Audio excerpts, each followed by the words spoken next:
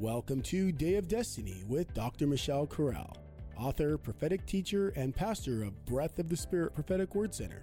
Dr. Corral can be seen weekly, nationwide, and around the world on her weekly telecasts that air on God TV, Impact, and Word Network. Now, let's join Dr. Corral by experiencing Day of Destiny, designed with your highest destiny in mind. Now, here is Dr. Corral. But tonight we are looking at Luke chapter 3, going to verse 17. We're looking actually at verse 16 for context.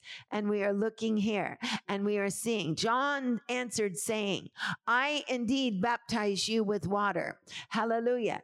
But one cometh mightier than I, whose shoe latchet I am not worthy to unloose. And the Bible says, and he shall baptize you with the Holy Ghost, and the Bible says, and with fire.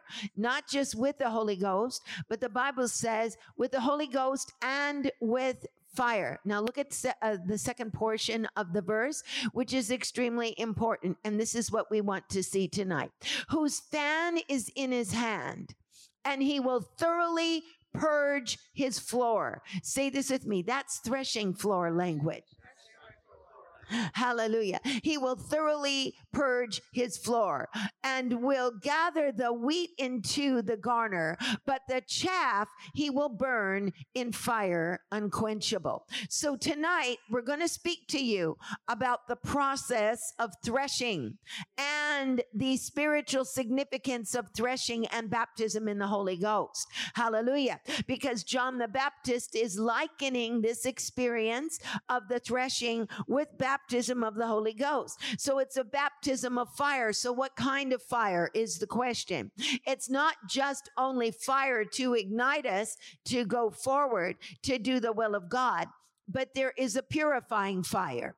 There is a cleansing fire. And so therefore, we are actually going to see tonight that one of the powerful principles of baptism in the Spirit is that the person that is baptized in the Spirit is going to present their life as an offering to God. And that's the power the Holy Spirit gives you. When you become baptized in the Spirit, it's not only just to speak in tongues and to be used and drenched in the supernatural. But I want you to understand it's more than that. And we're going to see that tonight, because throughout the scripture, we see the connecting component between baptism in the Holy Spirit and the threshing floor, because the threshing floor represents the offering of first fruits. Because in ancient Israel, the Feast of Pentecost was the Feast of First Fruits. It was the time when Israel brought the first fruits of the wheat offering to God. So specifically, the first fruits and the wheat offering, which also is going to go through the threshing floor, has to do with the Holy Ghost. So therefore, John the Baptist is going to liken the experience of baptism in the Holy Spirit with the threshing floor experience. And we are also going to see in Joel, let's go to Joel chapter 2, verse 24, just for a scriptural reference, so that we are fully scripturally equipped here.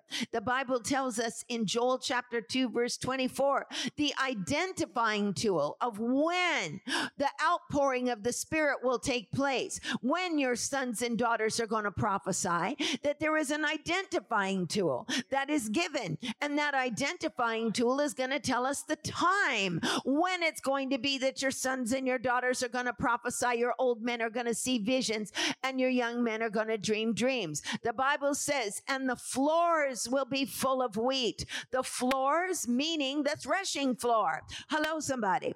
I said the threshing floors shall be filled with wheat, and the vats shall overflow with the wine and the oil. So, beloved saints, I want us now, if you will, to open your Bibles tonight, and we are going to see in Numbers chapter 15, verse 19, we are going to see the first fruits offering and what it is like. And it looks like a boring piece of Hebrew history that actually has no spiritual relevance to us in 2022. But I want you to know that there is nothing in the Bible. There is not one thing in the Bible that is not personal, powerful, prophetic, and relevant. There is nothing in the Bible that's dead history, and there's nothing in the Bible that we can just look at and say, wow, that's just a scripture. That's just how they did it then. But I want you to understand that if it's written in the Word, then there is teaching involved for our life right now. Are you with me? If you are, say amen. So we are looking at Numbers chapter 15. We're looking at verses 19 and 20. Let us look. The Bible says, it shall be when you eat of the bread of the land, you shall offer up a heave offering unto the Lord. You shall offer up a cake of the first of your meal, meaning the first fruits. Of the first of your meal, a heave offering, notice, of the threshing floor. Why does the Bible have to tell us that the heave offering has to be from the threshing floor? That is something that is spiritually significant, and that's why it's mentioned.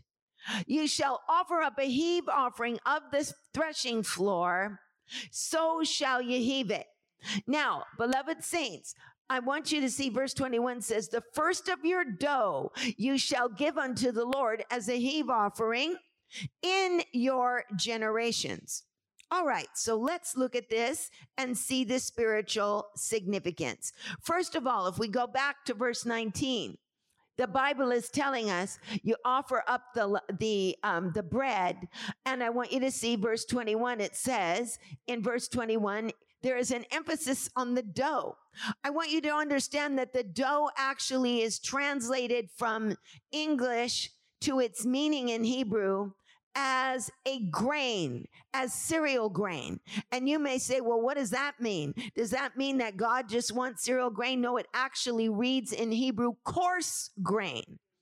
And there's a reason why coarse grain has to be offered, because God isn't so much interested in the bread as he is in the way that the bread is made. That's where the offering comes in. You see, it's the way the bread was made. That is the presentation that is given unto God. So it's how it's presented to God. It's not just what's being presented, but it's how it's being presented. Say this with me. It's not just what's being presented. It's how it's being presented. And how it's being presented is when it says coarse grain, it means that it's grain that comes from the threshing floor. This is why the threshing floor was mentioned, that you have to take that grain from the threshing floor. So the question arises, what happens in the threshing floor? First of all, the threshing floor is a process of separation. Can you say this with me? The threshing floor is a place of separation. Okay, so what happens is the grain is harvested. It's laid out on the floor. It's a flat surface and it has to be dried out.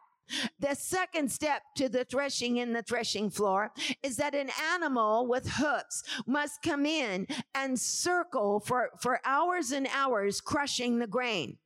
And the grain would then have, the animal would have a threshing instrument attached to it, a piece of block wood with teeth underneath it from iron or from lead or something of that nature. And so the threshing would take place. What is going to be done? In the fruit of the wheat, it's covered with chaff. And then the stem has to be separated, and that becomes hay, doesn't it? All right. So we are seeing that it's a process of separating the stem and crushing the portion of the grain so that the chaff becomes loosened. So that then the next step would be, after it's separated from the stalk, then you have just the heads of the grain, but you see the chaff around the grain has already been loosened. So then it is put into a winnowing fan. A winnowing fan is like a little bucket, like a basket. and it would be thrown up in the air. And when the wind would blow, the chaff would come off. Do you all understand that? Then that which would be left would be the fruit. The process of making that bread is the whole purpose of the offering. It has to come first, but you see, the process of that bread, the way that it is made, is actually the offering itself. So that when we see that the believer is baptized in the Holy Ghost, the believer is also going to go through a threshing process, that the believer is going to go through a separation process. Hello, somebody, I'm going somewhere with this. We are going to go through a separation and a purification, even a crushing. Hallelujah. And so let us look exactly as to what the text is actually meaning here. We saw, dear people of God, that this heave offering is the process of making the heave offering is told to us in Numbers 15. But if we go to Numbers 18, we're going to see the spiritual significance of this heave offering and how the heave offering is connected to the anointing. Hello, are you hearing me? It was a special offering given to the priests because of the anointing. So we see that the heave offering is actually a prophetic parallel of a life that's going to be consecrated for the anointing. And here we see in Numbers chapter 18, looking at verse 8, the Bible says, in verse 8, and the Lord spoke to Aaron and said, behold, I have given you the charge of my heave offerings, of the hallowed things of the children of Israel. I have given them unto thee and to thy sons, by reason of the anointing. So we are seeing that the heave offering, the threshing process, and the way it is presented actually leads us to the anointing. I'm going somewhere with this. So that we understand that a life that is given to the anointing is going to go through a very similar process of how the actual heave offering is presented to God. So let us look at some of the power principles before we get deeper into the word to understand this process, because John the Baptist, when he said baptism in the Holy Ghost, he said, he shall baptize you with the Holy Ghost and with fire, whose fan is in his hand, and he will thoroughly purge his floor. The wheat he will gather into the garner, but the chaff he's going to burn with fire unquenchable. Are you with me? If you are, say amen. So to understand what John the Baptist meant, we have to understand this process. How many of you want to understand this process? Amen. So we see, and we've established that the specific offering where the first fruits of the dough is offered to God, and the dough is not about just making dough and making bread.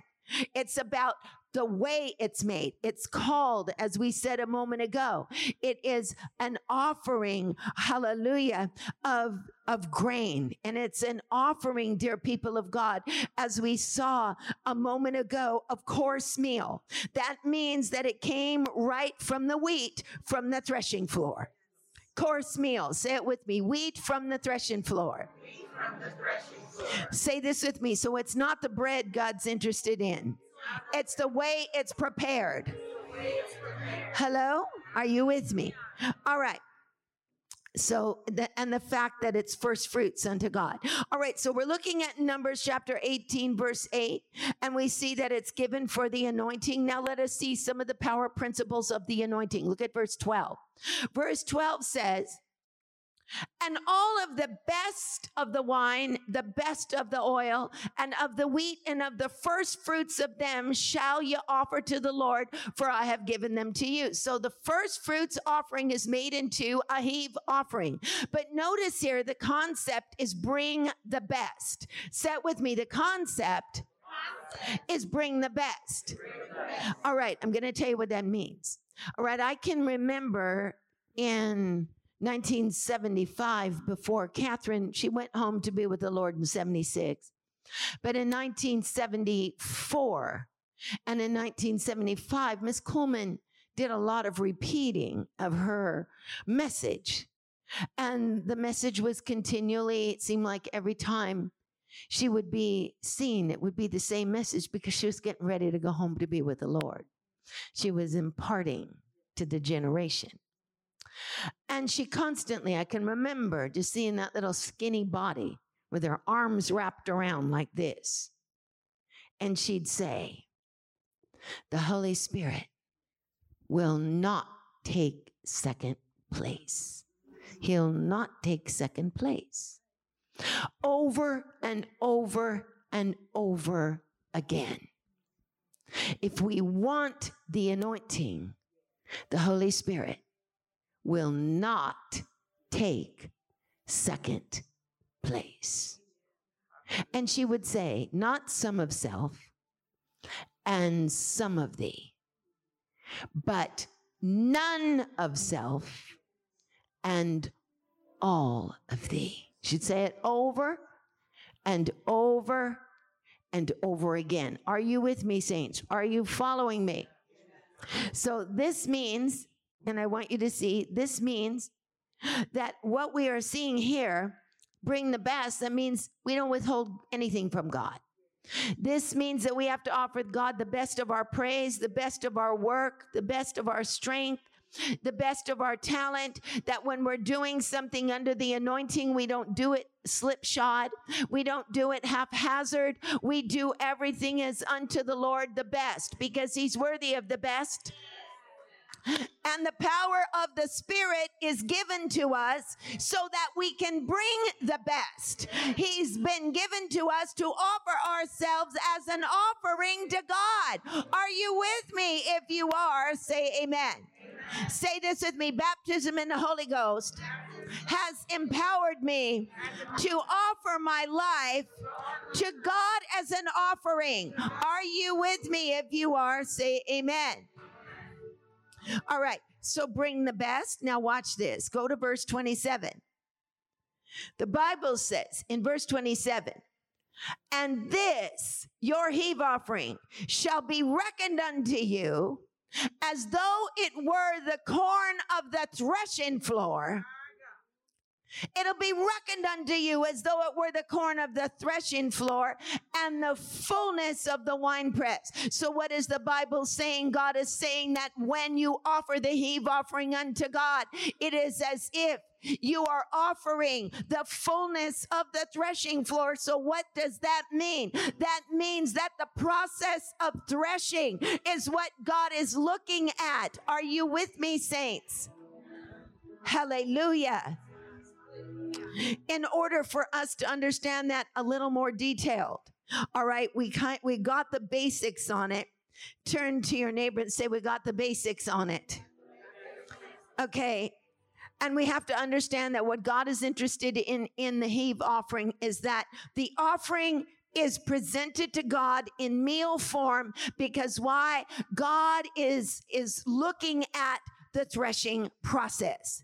So that we might understand what this really means to us in a personal, powerful, prophetic manner, I want you, if you will, to go with me to 1 Corinthians. And we are going to look, beloved saints, at 1 Corinthians chapter 3 so we can understand this a little more. Because remember, we're looking at the grain, at a piece of grain. We're looking at a stalk of grain. You have, on the stalk, you have hay, correct? Yes. And then you have chaff, and you have the wheat, right?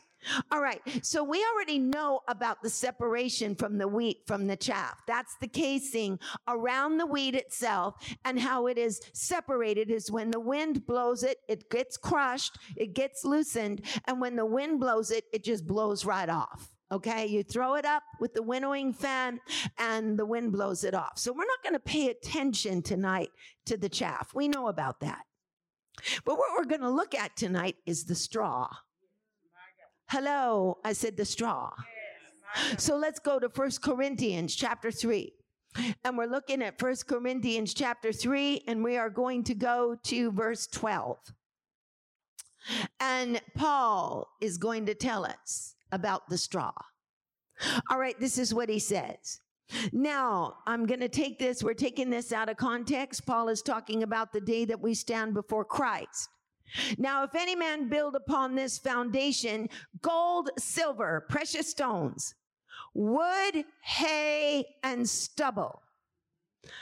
Every man's work shall be made manifest, for the day shall declare it. The Bible says to try, and the fire shall try it, every man's work, to see what sort it is. And if any man's work abide, which he has built thereon, he shall receive a reward. Now watch this. But if any man's work be burnt, he himself shall suffer loss, yet as so by fire. What is this all about? This is all about the judgment of the saints. Go with me to 1 Corinthians chapter 11 so you can understand the saints will not be judged with the world. Can you tell your neighbor the saints will not be judged with the world? Okay, when you stand before Jesus, he's not going to ask you, are you saved or not? That's the world. Okay, the world is going to be judged by what they did with Christ and what they did with the salvation message. Are you with me? But the saints have a completely different judgment. We're not going to be judged with the world. We are going to be judged by our works. That's what's going to be judged. That's why we need to read the book of Revelation, and we need to read the 7 letters to the 7 churches because they all start the same. I know your works, to the church at Ephesus and to the church at Smyrna. I know your works. And to the church at Pergamos, I know your works. And to the church at Thyatira, I know your works. And to the church at Sardis, I know your works. And to the church at Philadelphia, I know your works. And to the church at Laodicea. Are you with me, saints? If you are, say amen. All right. When he talks about the works, I know your works, he will describe them. And to the church at Sardis, he says, I haven't found your works perfect before God. To the church at Ephesus, he said, repent and do your first works over again. Hello, I hope somebody's hearing this. That what we're going to be judged when we stand before God is what did we do with the ministry he entrusted to us? Are you with me? It's not going to be, are you born again or not? That's the way the world is going to be judged. We are going to be judged by the intentions of our heart. We are going to be judged by the sincerity, the faithfulness, the truth, the love by which we did the work of God, the faithfulness by which we did the work of God. You said, we're going to be judged by faithfulness. Oh, yes, be thou faithful unto death, and I will give thee a crown of life. Hello, somebody, are you with me?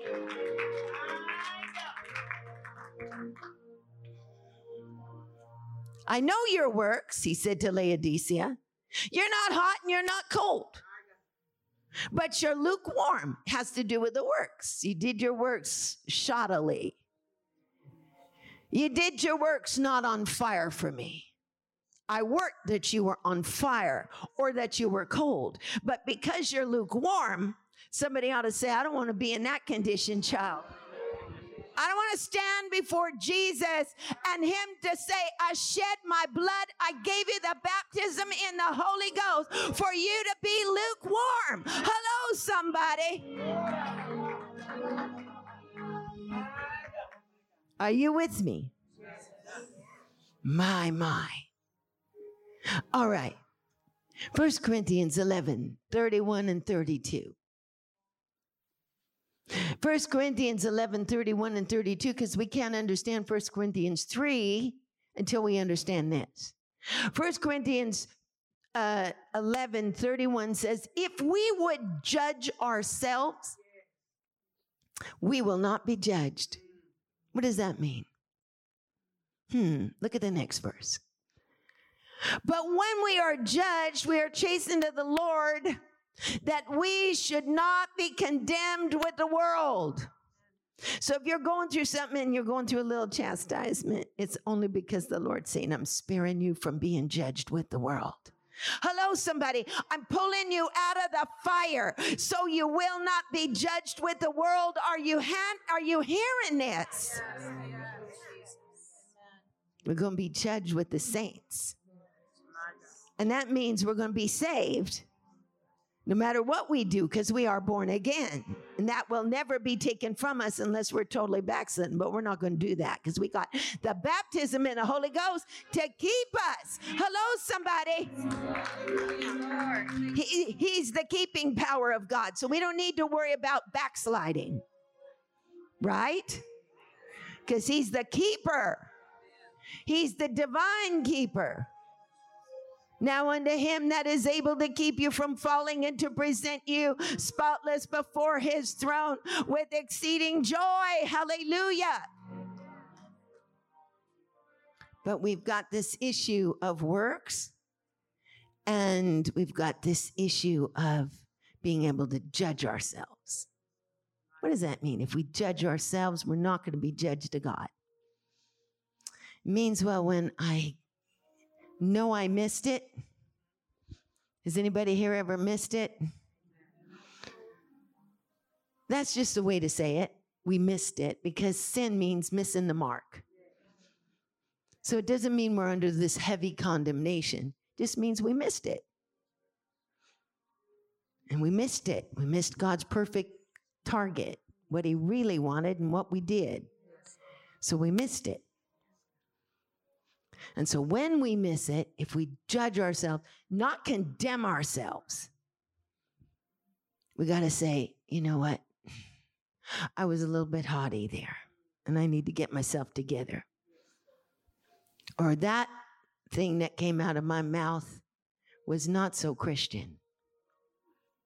I said that very haughty, or I said that unkind. Or maybe we didn't say anything, but we sure thought it. And the Holy Ghost was saying the whole time we were thinking it, hold those thoughts. Just stop right there. And so therefore, we've done that, and we know that it wasn't pleasing to God. And so we just offer it and say, God, I'm judging myself. And I'm asking you to just cover it with the blood. 2 seconds, it's over. Okay? We don't want this thing to drag out.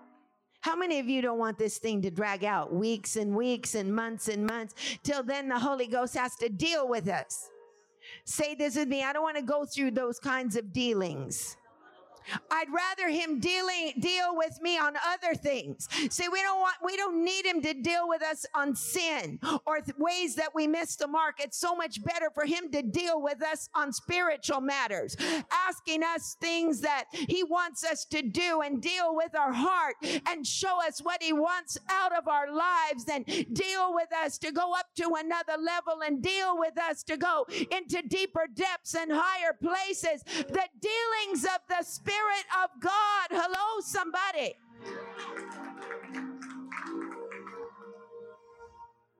When we are judged, we are chastened of the Lord, that we should not be condemned with the world. So we have two judgments. Do you see that? That's why I'm sharing this with you.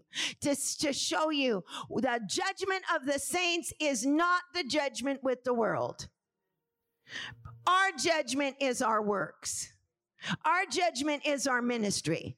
Our judgment is what he gave us to do, and what we did with the baptism in the Holy Ghost, and how we carried out our ministries, faithful or not faithful. Are you with me? If you are, say amen. Okay. Now, going back to 1 Corinthians chapter 3, so that we can understand this thing. If any man build on this foundation gold, silver, precious stones, wood, hay, stubble, every man's work shall be made manifest, for the day shall declare it, because it will be revealed by fire, for the fire shall try every man's work of what sort it is. He will baptize you with the Holy Ghost and with fire. Hallelujah. And the Bible says of what sort it is. So we need to understand, if any man's work abide, that which he has built thereon, hallelujah, he will receive a reward. But if any man's work shall be burned, he will suffer loss, but he himself will be saved. See, he never revoked salvation from us. Hallelujah. but as by fire. In other words, it was a close call. Hello, somebody. It was a close call, but we made it in by grace because God is faithful. And so we're bought with a price. And so nothing's going to rob us of our salvation unless we backslide. He that perseveres to the end shall be saved. And even though, this eternal security, we must understand, doesn't mean that we sin against the grace of God. No matter what we do, we still get into heaven. But there is a sense of eternal security in the sense that he will keep us if we're willing to let the Holy Ghost deal with us. Are you with me? He's the keeper, not us. But we can lose it. That's why the Bible says, hold fast to that which you've been given. Let no man steal your crown. Are you with me? If you are, say amen. Okay, so what is this thing of, going back up to verse 12, what is this thing of gold, silver, precious stones, wood, hay, stubble? Okay, the fire is going to try every man's work. And what happens when it's gold? When it goes through the fire? Let me explain the gold process. In the Bible, there's two types of gold. There's solid gold and there's pure gold. Solid gold looks like the more expensive gold because it's a thick bar. It weighs more. And so a person would think, wow, that's the more expensive gold. It's a big chunk of gold. It weighs more. But basically, it's got a lot of ore in it. So when solid gold is put in the fire, it becomes more valuable because the dross is melted down. And when it comes out, it's pure gold, not solid gold. And it's of much more value. It's lighter, but it's pure. It's not contaminated with any of the ore.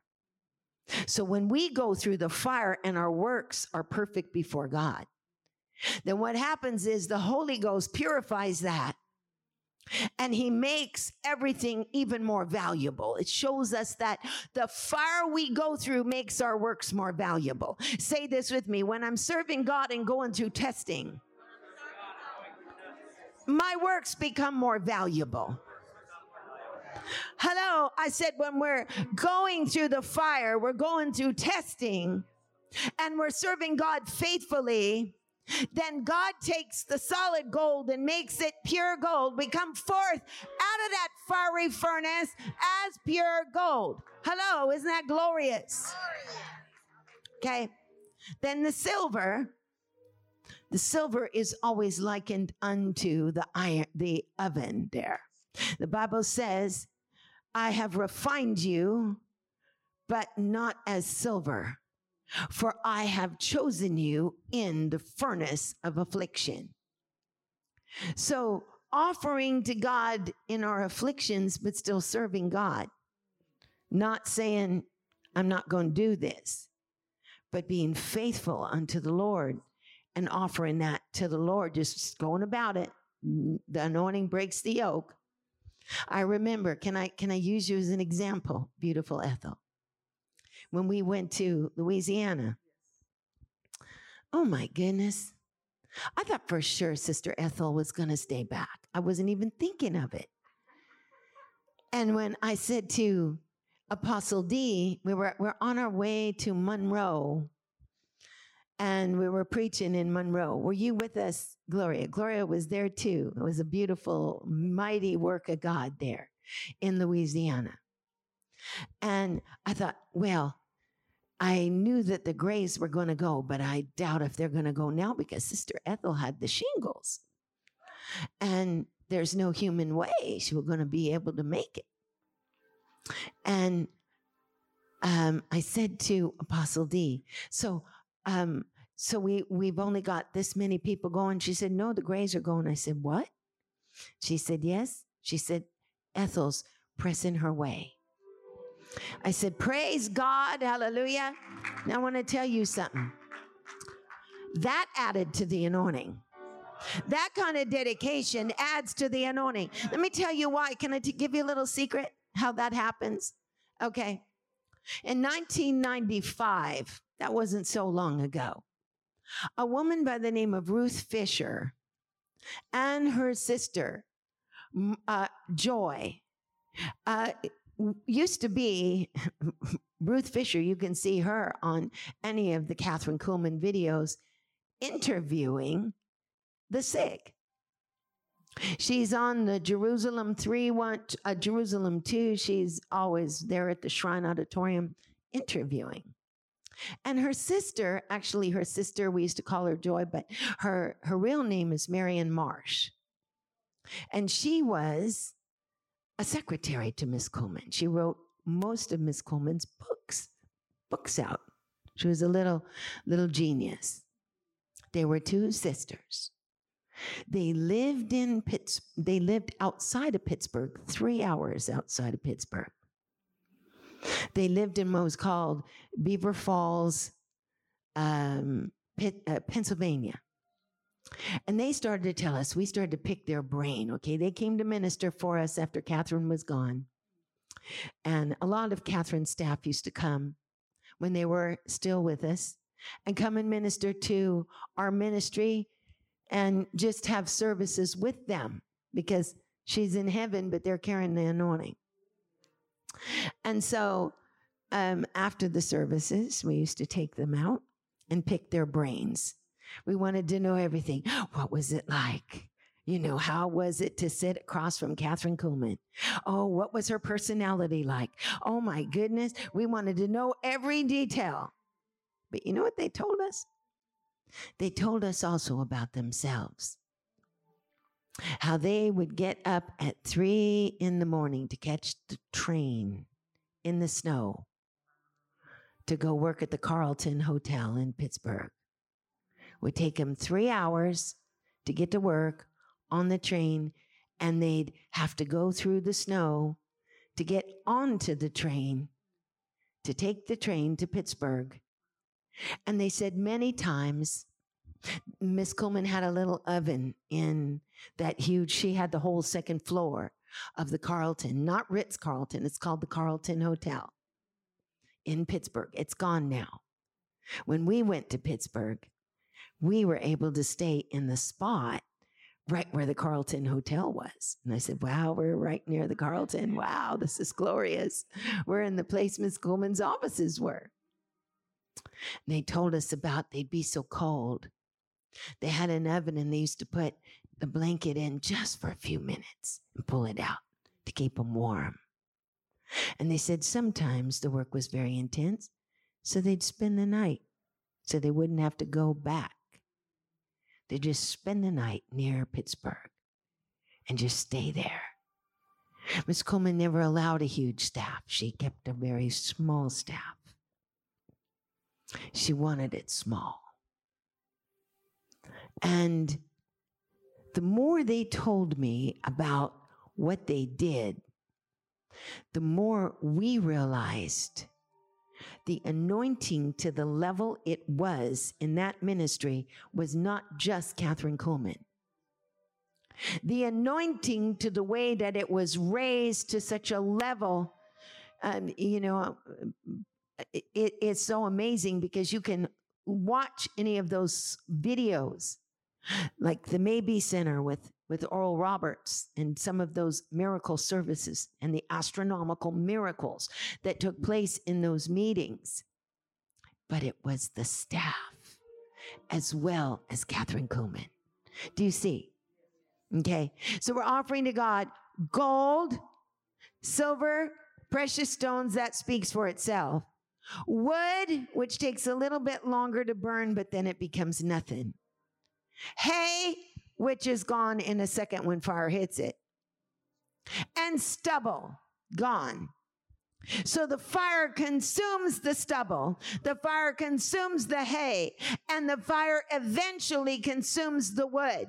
But when the fire touches the gold, it becomes more precious and more valuable. When it touches the silver, it becomes more refined. When it touches the gem, it becomes more valuable. Are you hearing this? Yes. This is our judgment as saints. And so now, what about this thing of the hay? Okay, we already know about the separation of the wheat from the chaff. But what about the hay? I want you to understand the only way we're going to ever understand hay is when we look at the book of Exodus. And we see that Pharaoh actually, the children of Israel had to make bricks with hay. Do you remember that? They had to make it with straw.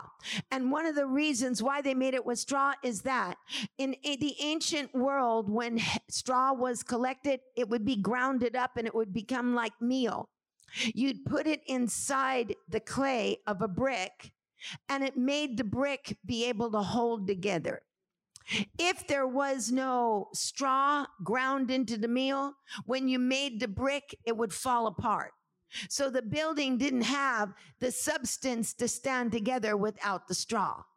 So whenever the children of Israel were slaves in Egypt, they were handed the straw already collected so that all they had to do was ground it up and put it with the bricks and make the bricks.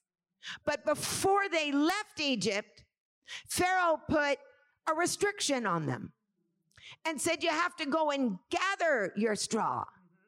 And so therefore, if you look at gathering their straw, they're going into the field where the wheat is, not to harvest wheat, but to harvest straw. I'm going somewhere with this. I said they went into the field not to harvest wheat, but to harvest straw.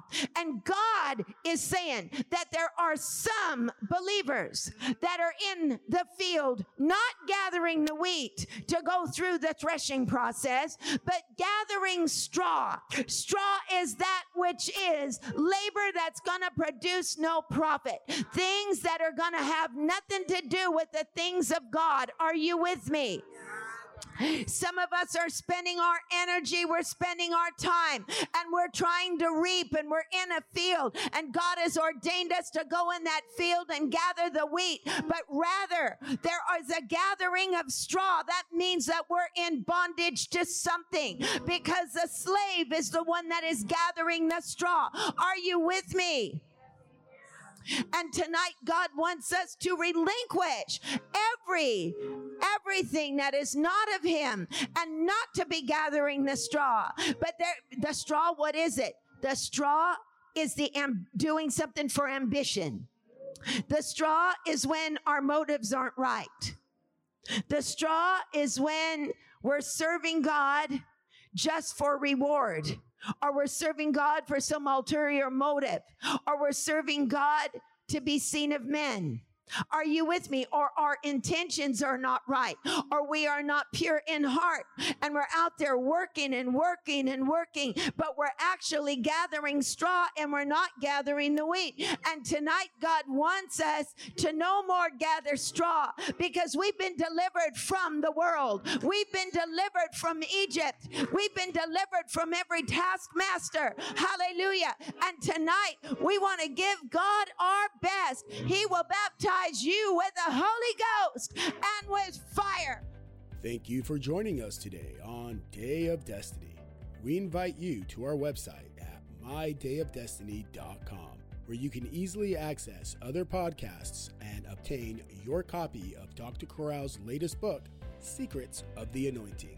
Also, we want to take this moment to invite you to engage in extending your hand of kindness by planting your seed or offering for multitudes that include orphans, providing water wells, providing medical supplies, clinics, feeding programs, and many other services to the suffering church, and through efforts of evangelism worldwide. Just go to our website and click the donate button, or text to give. Text HESED, CHESED, to 7797. That's HESED, CHESED, to 7797. You are also invited to visit Dr. Michelle Corral Facebook or Instagram. We look forward to having you encounter the anointing with us on our next Day of Destiny podcast.